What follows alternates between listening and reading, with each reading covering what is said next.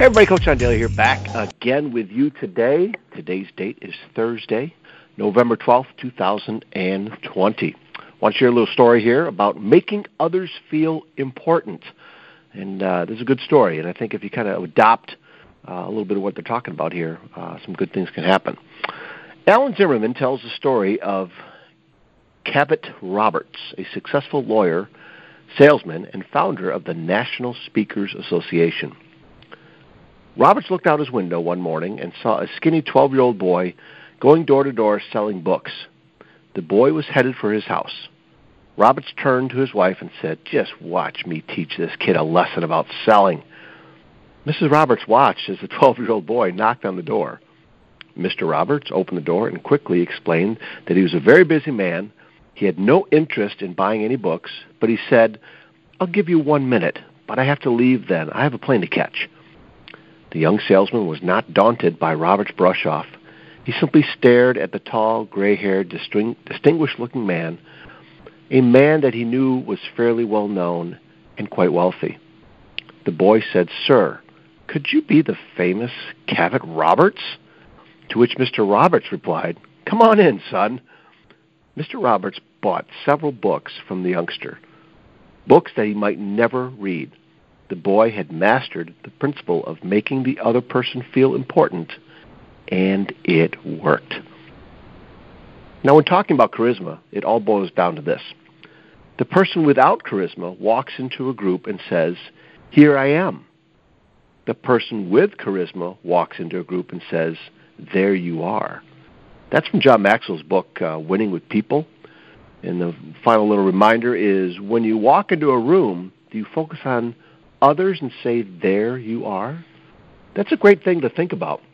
And I love how this little 12-year-old kid sold him, right? Talking about him right away, talking about his story right away. It's one of the old, how do you win friends and influence people?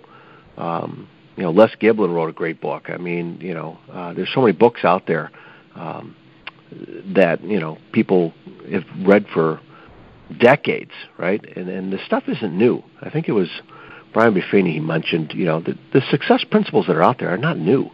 They're not discovering any new things, right? There might be new stories attached with them that connect with people that didn't connect with before. It is one of those things that I think is just so crucial to make other people feel important and forget about yourself for a little bit. Lose yourself for a little bit, right?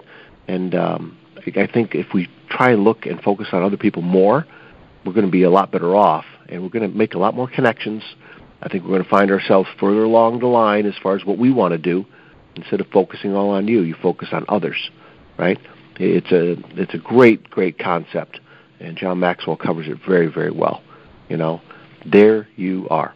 Good to see you. Hey, I've heard of you. Hey. Yeah, there's so many things you can connect with, you guys, and that's something I need to work on, right? I don't go busting in a room saying, "Here I am," but I do need to kind of raise the other level up. I do need to make connections more and find out about people and talk to them about what their interests are and connect with them deeper, right? Listen to a great podcast this morning coming in on Tuesday, People, with Mitch Albom.